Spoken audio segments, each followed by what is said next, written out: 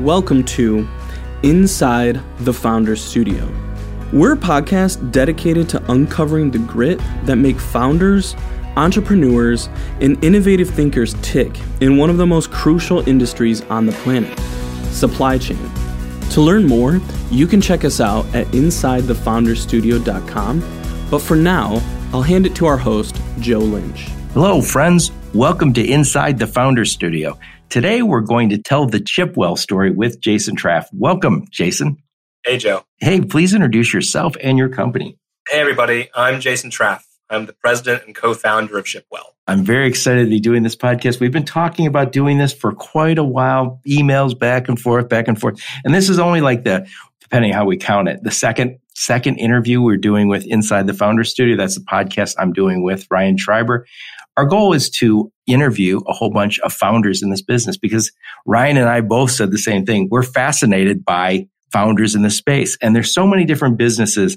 There are tech businesses, warehousing or fulfillment companies, old school companies that have been around for 30 years, newer companies like Jason's. And what Brian wants to know, what I want to know is what makes these guys tick. And along the way, we hope to tell the story so Jason doesn't feel like he's on the doctor's couch being analyzed. So, Jason, please tell us a little bit about Shipwell. Sure, I'm happy to. And it's okay being analyzed. I'm not used to talking about myself as much, so it'll be all right. We'll get through it. So Shipwell is a vertically integrated shipping technology company. So we're best known for our connected shipping platform. That's a TMS. It's a transportation management system that integrates visibility natively into the platform for better workflow automation and alerts. It's also backed by a partner network so that our users can get better access to carrier capacity and best-in-class tools. So when you say visibility tool, so speak to that. I think there's a spectrum of visibility. You know, somebody might say, well, we have real-time visibility and they're making phone calls. I'll call that a 1. And I'll say what Shipwell is doing is a 10, but explain why your visibility is different and better. Sure, and that's right, because your idea of visibility will change based on who you are in the company, right? It can be a shipment level visibility of something's at the dock or in transit, or if you're C-level, it might be a dashboard with all of your analytics. And so for us, we focus on the full spectrum. You know, we track trucks I think it's over a half dozen different ways, everything from ELDs, EDI, mobile apps. We'll even do automated check calls with natural language processing. So it's like a Siri type voice calling a trucker and asking for location. And then the entire platform is built on top of a REST API and a business intelligence layer so that we can build dashboards for anything and everything you want to know. Yeah, I've worked with Jeannie Kellogg in the past. I've always heard all about this. And I know Shipwell is different and better when it comes to that tech. So I'm excited to learn more. But before we get into all that, I want to talk to you about your upbringing. Where did you grow up? Where did you go to school? And tell us a little bit about your childhood. Sure. Now it feels like I'm on the couch. Yes, it is. It's time, man. So I'm half Chinese, half Swedish, and I grew up in East Texas. That's all American right there. Yeah. And so, I grew up in East Texas. I actually grew up on the same street as Matthew McConaughey in Longview, Texas. So it's a real throwback there. Wow. I know. It's my claim to fame. Is your mom from China? She is, yeah. And is your dad from Sweden? He is third generation Swedish. So he's Swedish in the way that like Americans will say he's Swedish, but he lost the umlauts over our last name a few generations ago. Yeah, well, I was saying to you that knowing that you have a Chinese mom, we haven't heard it lately, but we heard a whole bunch about the success of children who had a tiger mom. Would you say your mom was a tiger mom? I would say that. She'll hear this, but I think she'll be okay with me saying. Well, my mom listens to this podcast. I hope your mom does too. So would you say that she would drive you a little more than the average American mom? I would think so. But I think the main thing I took away from my childhood is my parents made me make lots of choices early on. Where they were okay with me making choices as long as I lived with the consequences of them. And so in this case, the tiger mom part was I got to choose whether I was going to learn the piano or the violin. But I was choosing one of them. TV wasn't a choice or Xbox wasn't a choice. Oh, we worked that in there. That's learning. That's computers. Yeah. So what did you play? Which instrument? So I played piano competitively up through, I think, until I was about 15. And then I moved over to guitar. Oh, it's interesting. One of my good buddies, and he's from Shanghai originally, he went to a music recital. His son was playing piano and he said, I made an observation that all the kids playing piano at the recital were all Chinese or Asian. And he said, And all the kids playing guitar were from the US. And he said, or their parents were born here. He said, I'm going to have my son switch to guitar.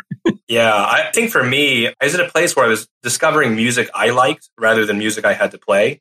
And I realized I was not able to play the songs I really wanted to play on the piano. Not in the same way I would understand them. And so I feel like if I could have turned that corner, I would have stuck with piano, but I was too into pop. Right. I don't know of any groupies for chasing after the piano player. So good decision to switch over.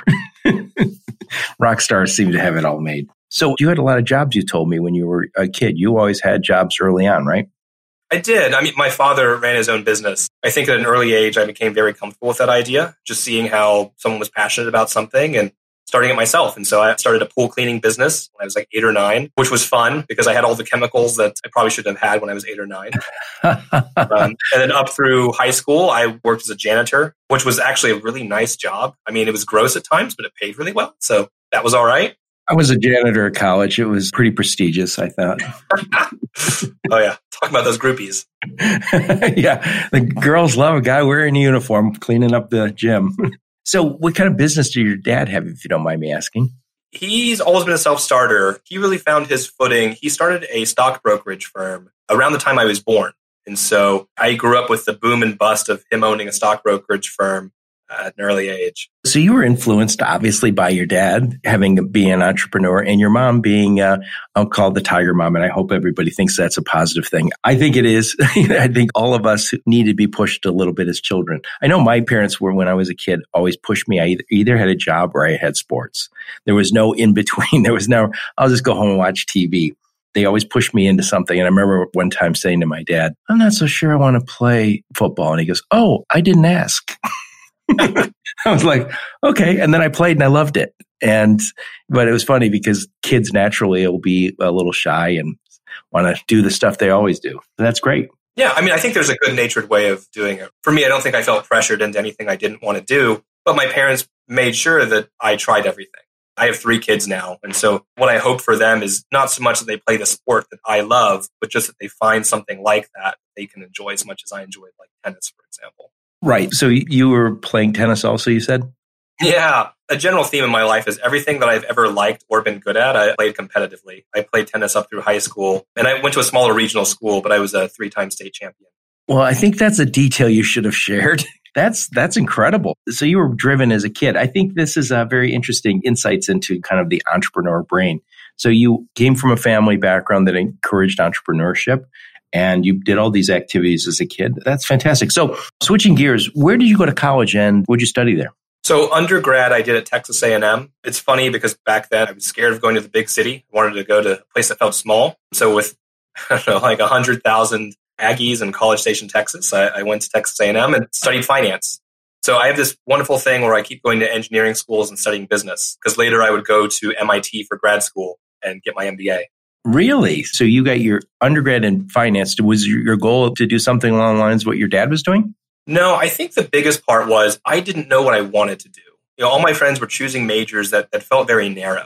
And all I knew was I wanted something that was going to help me in the future. I knew that if I went down, a specific engineering or different route, that there would be things I would get really good at, but I would feel like I was specializing in them. And so for me, like this finance accounting background, I knew I was always going to be starting businesses. I'd always been doing that since a young age. And it felt like probably outside of sales, one of the best experiences I could have had. And so that's why I focused on that one. So would you have some internships while you're at college? I did. Actually, my junior internship turned into a full-time job because they offered me to come back. And that's what took me to Hong Kong. Oh, so tell us about that.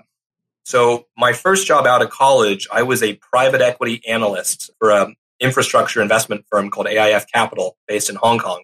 And through that, I traveled all across Asia. We were a Pan-Asian investment fund. So every 2 weeks, I was learning about a new company and a new industry, whether it was, logistics in Malaysia or vineyards in China. And I enjoyed that intellectual exercise so much. Now, I know they speak some English in Hong Kong. Is that the main language? Yeah. And actually, the running joke is my Mandarin got worse living in Hong Kong because they speak Cantonese, but our office spoke English. And so I was one of 2 native English speakers at the firm. And so I spoke English constantly. And my Chinese got worse while living in China. I've heard somebody corrected me the other day and said they don't like to say Mandarin or Cantonese anymore. They say it's one language. It's Chinese. Yeah. But did you grow up speaking Mandarin with your mother? I didn't. And actually, this is something that we've tried to fix with my kids, is getting them into language immersion. As you can imagine, there's not a great deal of Chinese speaking that was happening in the 80s in East Texas. And my dad didn't speak it. And so this is one of the things that we tried with my kids. And me being, I don't think a tiger dad, but just making sure my kids have the opportunity to speak to other members of their family.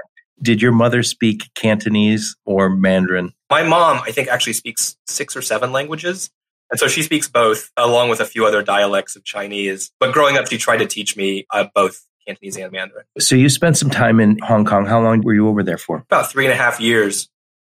And so then you came back and went to MIT? Yeah. So let's see. So Hong Kong was fantastic. I love living abroad. In terms of defining moments in a person's life, I think traveling has got to be one of them. I also started my first business that made its way onto my resume in Hong Kong, and I met my now wife. So let me ask, what was that business that you started in Hong Kong? Yeah, I started an oil painting reproduction business called Copycat Paintings that grew to employ around 1,000 people and ship paintings to 4 continents. Nice. So whatever happened with that business? I sold that business to my partners, I think around 2009 or so. I loved Hong Kong, but I knew I wasn't going to stay there forever. And so I wanted to get back to the US, go through business school, and then get on to my next big thing. Now, is your wife from Hong Kong or is she from somewhere else? So my wife is English, British English, and she was running some English second language schools in Hong Kong when I met her. Oh, damn. So you brought an English girl back from America after meeting her in Hong Kong. Holy moly. Yeah, she often jokes that she would have never pictured her life being married to an Asian cowboy living in Texas. Well, yeah, that is a rarity. I like to watch a lot of these YouTube channels. I watch one from Ireland, Scotland, England. I watch a girl from North Korea who's in South Korea now, and a few others. But what's also always interesting is then they say, I went to Texas and I had no idea there'd be skyscrapers and traffic jams there. They have this impression that somehow you go there and it's just going to be a whole bunch of cowboys riding around on horses. It's okay. We have those too. They're still here. It's a big state. Yeah, exactly. You got a little bit of everything. So you left Hong Kong, found a bride, good for you. And then you went to MIT. Why'd you choose MIT? I knew I wanted to start more companies. And I think there have been very few groups. Most groups I think you end up getting closer to and you realize, wow, this is not what I thought it was going to be. But the more time I spent with people from MIT and on the MIT campus, I just became more energized by the work they were doing and the legacy of the institution. And I thought in terms of things that I want to be closer to, this just seems amazing. And it has been. I've loved the time I've spent there. Technically, I dropped out and went back to finish, but I did finish because it felt important to actually say that I graduated from MIT and not just be a dropout, which I think still has merit. Honestly, Boston's whole atmosphere is amazing because it has such a big student population relative to the overall population. And so I think it has a really great feel for a city. The weather is too cold for me, but I love the energy of the city. It's a cool city. Anyway, so you went to MIT. Then what was your first job leaving MIT? Oh, so I actually dropped out of MIT after my first year of my MBA because I started an insurance technology company that got funded by Y Combinator, which is a startup accelerator in Silicon Valley. Wow, that's impressive. It was a great experience. And my goal of going to MIT was to start a business. And so I started a business and it got funding from some great investors. And so I ran off to pursue that. And then what happened to that company? So we sold $300 million of insurance before we got acquired by one of our insurance partners. And that was 2003, I think, 2003, 2004. And then this is where my mom's Tiger Mom thing comes in, where she was very proud of me. But at that point, she wanted me to go back and finish. So I had a gap in my schedule. So I went back to MIT for a semester and finished with a different class. I heard somebody say regarding Bill Gates one time, they said he dropped out of Harvard. Imagine how well he'd done had he finished.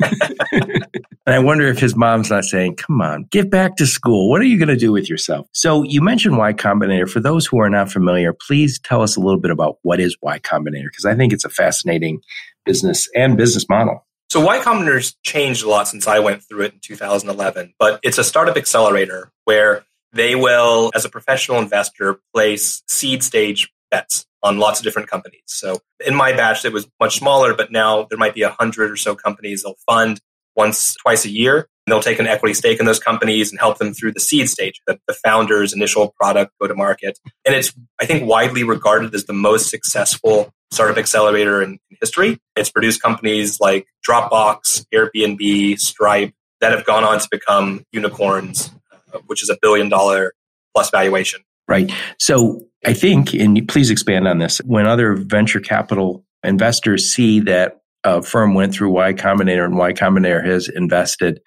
they're more apt to invest, correct? I believe that's true, yeah.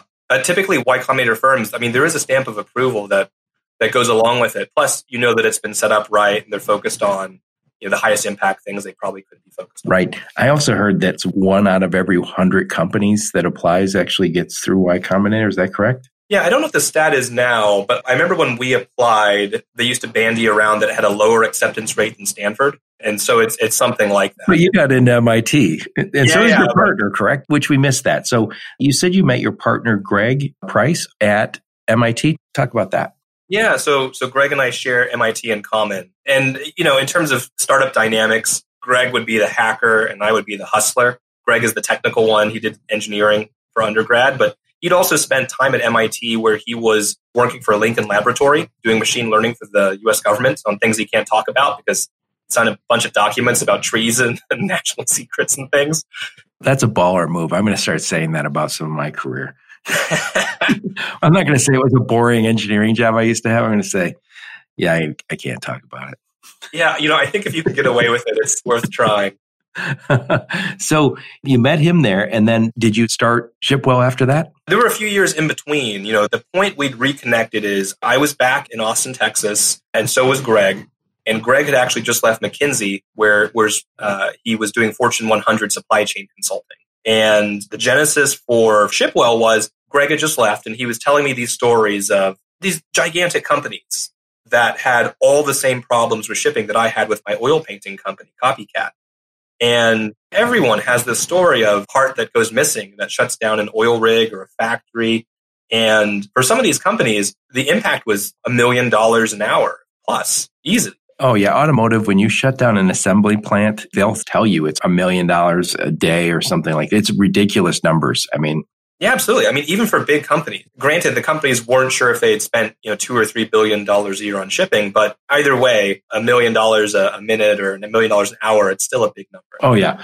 So you guys started this company. First off, when did you start it? And then what opportunities did you see in that space? I know you started to allude to it. Talk a little more about it. Yeah, so Shipwell started in 2016, and it really got started in 2017. And the original idea was to be a pure analytics company.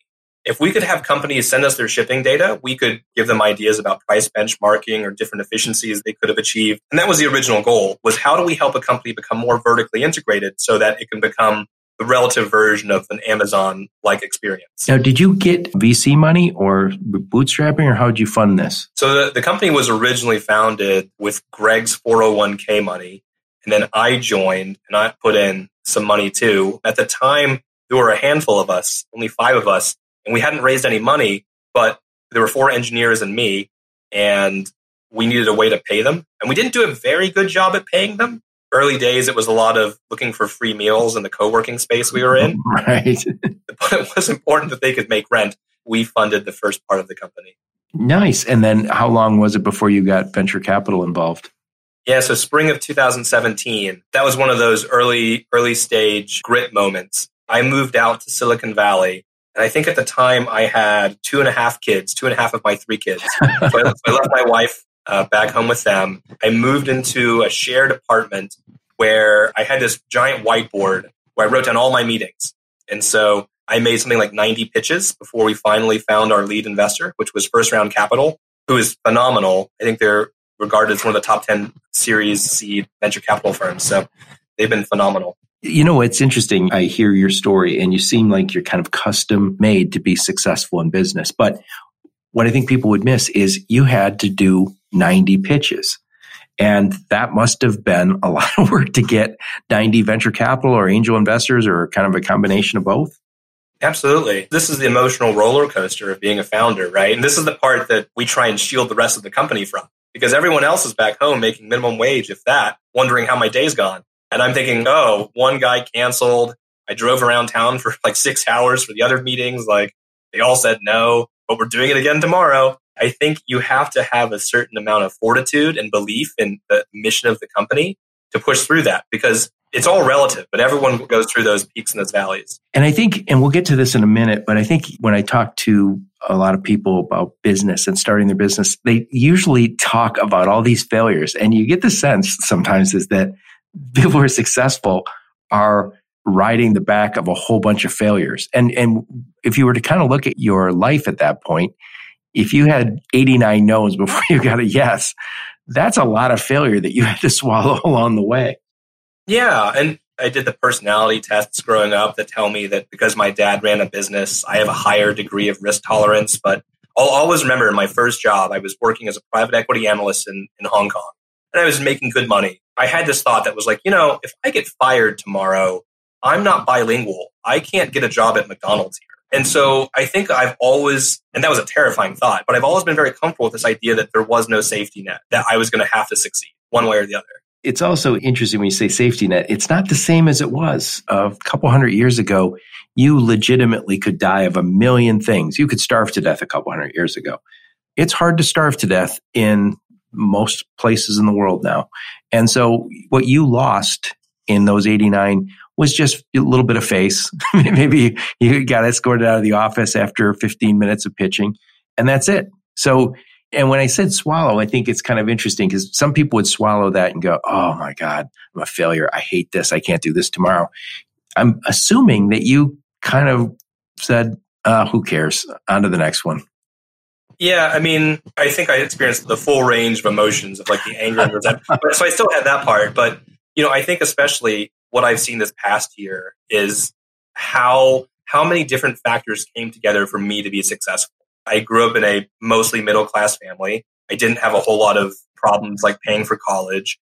That gave me the freedom to pursue a job like overseas. Like all these things kind of lead together. And so that's sort of why, even though it's very hard, it's all sort of relative because it can be much harder for somebody else. Right.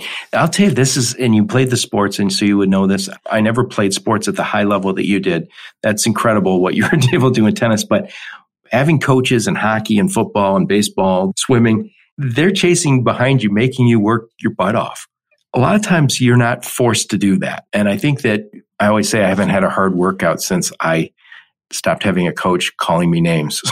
Let's talk more about your company again. So talk about some key events along the way beyond the founding. Yeah. So, I mean, I guess just to give people a sense, because not everyone will be familiar with Shipwell, where we are today, we do about $250 million a year through the platform. How many employees do you have now? We're about 135. Nice. Through that, I think about 60, 70 of them work in our product and engineering departments, where they'll process, 100 million rows of data to feed back into our ETA and pricing algorithms to try to provide a better experience for our shippers. Over the past few years, we've grown 300x. 2020, I think, was a hard year for everybody, but we had some great wins with new customers as sort of attention shifted to supply chains. And we also were named to Forbes' 2020 Next Billion Dollar Startup list. Nice. Somebody from FreightWaves, I think it was Kevin Hill or Dooner, said that FreightWaves is a soonicorn. That's right. Soon to be a unicorn, and that's what you guys are. You're a soonicorn. We also made the FreightWaves top 25 for the Freight Tech for the second year. Yes, I saw that. So do you sell your technology, or do you sell it as a freight brokerage, or is it both? It's both. So very early, we wanted to be a pure analytics company. And what we found was no one had the data. This is a very heavy-handed, self-serving metaphor, but it's kind of like giving someone a Ferrari, but they can't drive a stick. Right. And what we found is that we really had to, one, give people an easier way to improve their supply chain. We talk about this curve of sophistication where some companies that we know that they're running tens of millions of dollars of shipping a year, they're still using Excel or Google spreadsheets.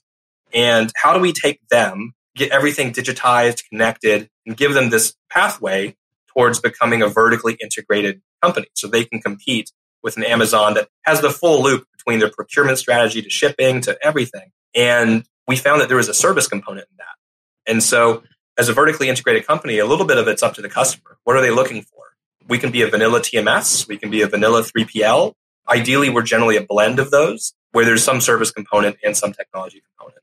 Right. There's a time in every software where you've created this great software, but then you find out that the information required to fill it isn't there. And so you're not going to get the value you want. And so you do need to do a little bit of what you guys are doing, which is making sure you have the service to go along with the cool software. So talk about turning points in your company. I mean, you've grown like a weed. So you went from 0 in 2016 to $250 million and soon to be $1 billion valuation. Talk about some of the turning points in there. You know, there had to be some good days and some bad days. Talk about some of those. I think one of the real turning points was the first big one was around the reason why Greg and I started the company. You know, we had two big bets that we thought were going to just be true about supply chain. And the first was that shipping was going to become part of the brand experience. You're right on there. Right. And the second one was that supply chains were going to speed up. And so all teams are going to have to do more in the future than they were today. And Greg and I used to pitch that to everybody. I mean, like we were talking about my 90 pitches. Back in 2016, 2017, that still seemed like a really remote idea. People would often say, why are two guys from MIT talking to truckers all the time? We kept saying, like, it's going to change. It's going to be big. And then COVID happened. And I don't know if we talk about COVID. Do you use COVID? Do I have to refer to it as the pandemic? Right. Yeah, please do. Please do. So what we found, for all the hardship that it created in the world, it really shined a spotlight on the underinvestment many companies had put into shipping and how they viewed it as a cost center. And it was not empowered to be the competitive advantage it could be. And so, between March and April, we saw 10 years of e-commerce growth as a percentage of total sales in the US, just as people went into lockdown. And that caused a lot of issues with people in terms of shipment visibility, the number of shipments that companies were expected to handle. And almost instantly, everyone realized shipping is part of the brand value, because as soon as you decide between Amazon Prime and regular Amazon, that's part of the decision making. And once we saw the number of e-commerce shipments some of our companies were doing, lots of Shipwell's customers did 300% more shipments in April than they did in January. Damn.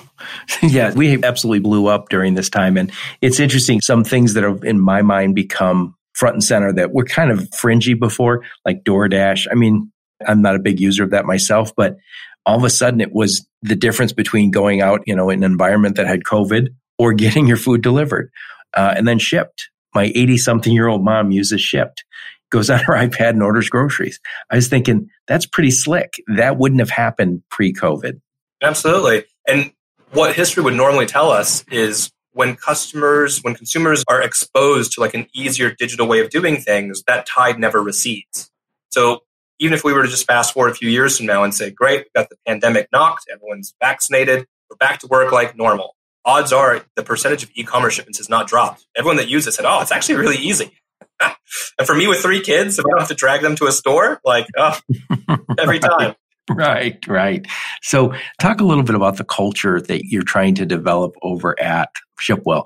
When you're growing that fast, you had to have had all sorts of stops and starts when it comes to culture.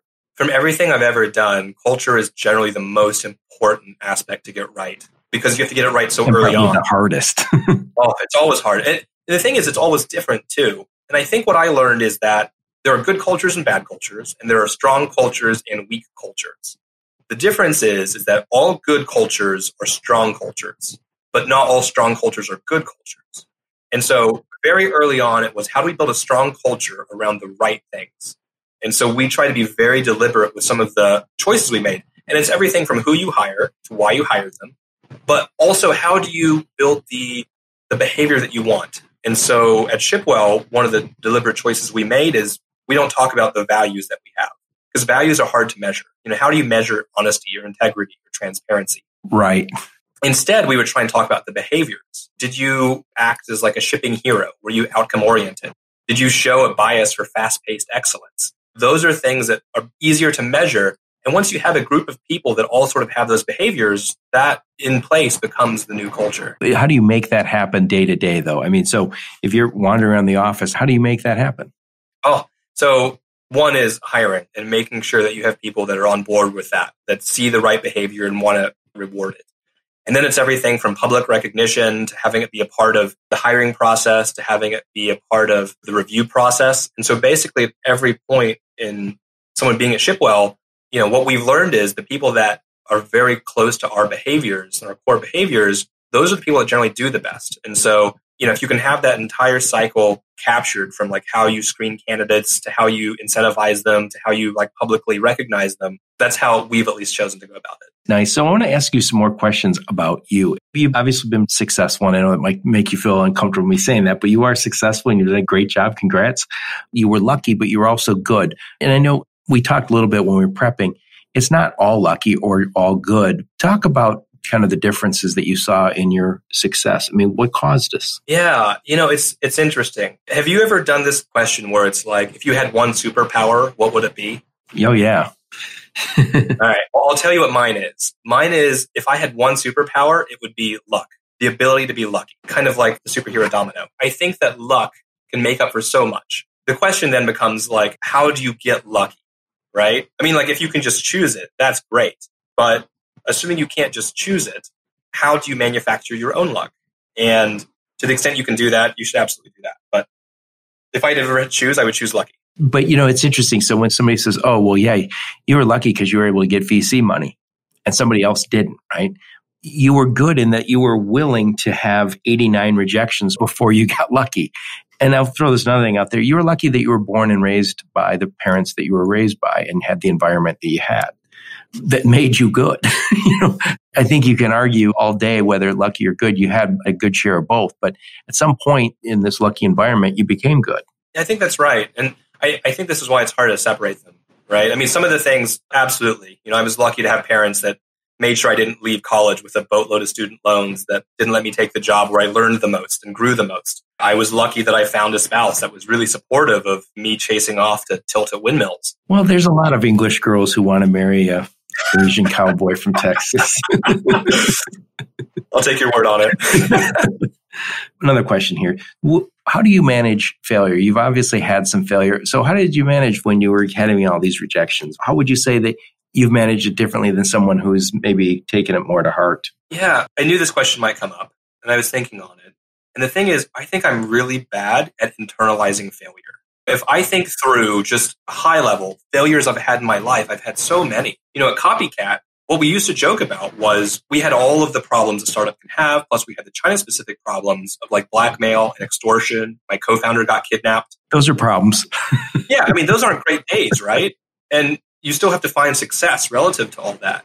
With my second company, the one that went through Y Combinator, we earned the distinction of legal threats faster than any other Y Combinator company because we were trying to aggregate and show a bunch of insurance prices, and people that we'd been working with at these insurance companies were okay with it until we went live.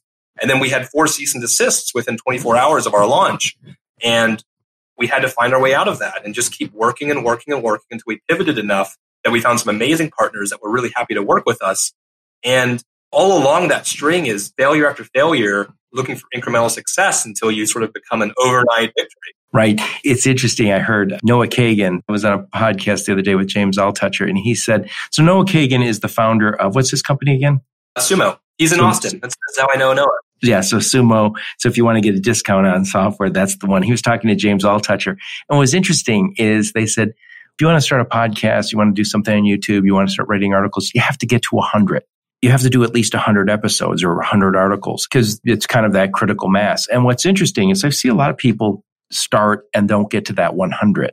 And I always think that they quit too soon. And my goal initially when I started my podcast is get to 100 podcasts as fast as you can. And it's not easy, but it's the right way to go about it, right? Yeah, there's so much conflicting advice on this, right? Because some of it's stick with it. And another one is learn when to cut your losses. And I think the difference is for some things, like for you, for example, I don't know your business and I'm definitely not in the podcast business, but if it's a pursuit you enjoy and it's something you feel conviction over, it's easy to look through the part where you want to stop because you want to keep going. It's also easier if you start off with a big following like I had. And also I enjoyed it, to your point. And so it made it a little easier to say, well, it's going to take a while to get this thing going. Interesting stuff. So Ryan Schreiber, and I've talked a lot about this offline, and he always says, I want to know whether guys like you have imposter's syndrome. Imposter syndrome is, I'm going to try and tell you what I understand about it. It's basically the idea that I shouldn't be here. I'm not the right person for this. Yeah, like you think you're a fraud inside, and people are going to eventually see that. I think everyone struggles with imposter syndrome. I know that I do. And it's because for me at least, I've chosen a road that I'm very passionate about, but it is by nature a lonely road, especially I think when everyone's working from home and sheltering in place and all that. And I'm able to recognize the accomplishments that the team have done and how I've been a part of those. But on the other hand, a lot of it has moved faster than I've been able to internalize. And so it feels strange. Yeah, I keep coming back to this, but you had these 89 rejections. At some point, a lot of people go, oh, this is a horrible idea. And you didn't. You said, no, I'm going to keep doing it. I'm going to go and have another meeting tomorrow. The hell with it. And so you must have at some point said, either I have something good or I don't care. I'm just going to do it anyway. Interesting stuff. And again, congrats on your success. But I want to wrap this up. But before we do, I want you to talk about what you think is happening in the future of this industry and then what's going on with your company. Sure. So the industry is in a really interesting place. I think in terms of there have been so many people working so hard on this mission of like visibility and connecting supply chains and driving innovation for so long. And I feel like we're really at this pinnacle where not only are public interest shedding a new light and driving investment into supply chain technology companies, but even within companies themselves, they're starting to empower their own shipping departments to make these decisions and embrace innovation. At the same time, there's technology that supports it. 40, 50 years ago, before mobile apps or APIs, like so much of this is so hard to do. And so for the industry, I feel like the pandemic, in the same way it drove the ability for vaccines to innovate so quickly, I think we're also going to see that for supply chains. This idea that all companies need to find some version of being vertically integrated to turn shipping into a competitive advantage, I think that's here now. And I wouldn't be surprised if, in the same way people say that in the future, all companies are technology companies, that was the one that we heard years ago. Then it became all companies become payment companies. And I think the next one's going to be all companies are logistics companies. Well, it's very interesting to me. And again, I'm in my 50s. I started off in automotive. And when you think about automotive, you think about suppliers and you think about the big manufacturing plants. For a long time, the big important jobs were always in engineering and in finance and in sales. And then I would say in the last 25, 30 years, all of a sudden it became your supply chain because we weren't making everything in-house. We have to go develop suppliers. And when you're talking about supply chain, we're talking about logistics, right? So, and also what's interesting is you used to look at your suppliers were in the Midwest. Well, now your suppliers are in Mexico and China and India and who knows where. And so what used to be a truckload away is now a truckload in China to a port over the ocean to California and then rail or truck all the way to the Midwest or wherever it's going. It's just gotten so much more complex. And, again, 25, 30 years ago, when somebody mentioned supply chain to me, I didn't know what they were talking about. It didn't resonate. I worked in the biggest, baddest supply chain on earth, and I didn't know what a supply chain was. Nobody did. It's amazing how quickly that became the industry. So what's going on with Shipwell? Where do you see yourself going in the future? Yeah. So, I think our core mission is how do we continue delivering impact for our customers, helping them connect their supply chain and get a better control on what's a very big and important part of their business. And so, when we look forward to 2021 and beyond, obviously we're continuing to scale and grow and continuing to attract more and more mid-market companies that are looking for ways to modernize their supply chain and provide a better experience, both internally and to their customers. That's going to continue to be true. One of the things we've found that sort of drives us on this is that our combination of a TMS with visibility and an integrated partner network results in a much faster and higher ROI over other TMS solutions. And so it's not uncommon for people to generally recover their entire cost of Shipwell before they're out of their implementation phase, which is like 6 months into their contract with us. So we're going to continue doing that. And then the other part of this is we recently completed our NPS survey of customers. So NPS is a net promoter score. It's tech companies, how much are you willing to recommend this company? And we finished with a 68 across our companies, which basically means our customers enjoy our software nearly as much as they enjoy Netflix. So the idea that the team has built supply chain software that's not only having a really big outsized impact on our customers, but is also enjoyable to use is, I feel, a very high bar, and it's one that we're committed to in the future. Very nice. Very nice. Now, during the pandemic, people got a little upset with Netflix because they could not pump out enough great content for us to keep binging. Yeah, I'm guilty of that too. I watched a lot of shows I didn't think I'd ever watch. Yeah, I'm watching Peaky Blinders for the second time. I can't stop myself. Yeah. So who's your ideal customer over at Shipwell? So we target mid-market customers, the shippers. It's a broad range between like $100 million to $1 billion plus in revenue. And it's typically just because at that point, they're sufficiently involved in shipping that it's a big enough problem that they're looking for solutions, but they're not so big like the enterprise customers that have had to have a TMS for the past 20 years. It also means that they're nimble enough that they're generally able to take our entire platform into their company. We're built on top of a REST API, so if they ever have to just take one small sliver like quoting or tracking, they always can.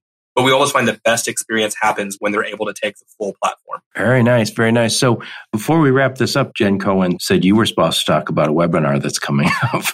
Oh, that's right. When is that webinar? So February 4th, we're having a webinar with Chris Glotzbach, our CRO, and Jake Gordon, our head of data science, to talk about procurement problems. And one of the things that we saw, I think, especially through COVID, was how so many companies had very rigid procurement problems. Lots of consumer goods companies might have seen a 20% spike in demand for vinegar or mac and cheese or something. And it took them months to get those products back on the shelf because it was so disconnected from their sourcing and the point of sale. And so one of the things that we're going to talk about is how Shipwell empowers real-time procurement to speed up and improve that part of a company's life. And that's with FreightWaves, right? That is with FreightWaves. And you can find details about it on our website, shipwell.com. Yep. I'm going to put a link to your LinkedIn profile, a link to Shipwell, and a link to that webinar in the show notes. So if anyone listening wants to check that out, we'll have a link to it. Well, this is excellent. I really appreciate, Jason, you being kind of the guinea pig because you're the first founder that I've interviewed. I felt like I was going all over the place, but you stuck with me. I appreciate that. I am very fascinated by the journey that entrepreneurs like you have taken because it's not an easy one. And I think there's something we can all pull from it too. Thanks, Joe. It's been fun to go through it. And I didn't feel like I was on a therapist couch.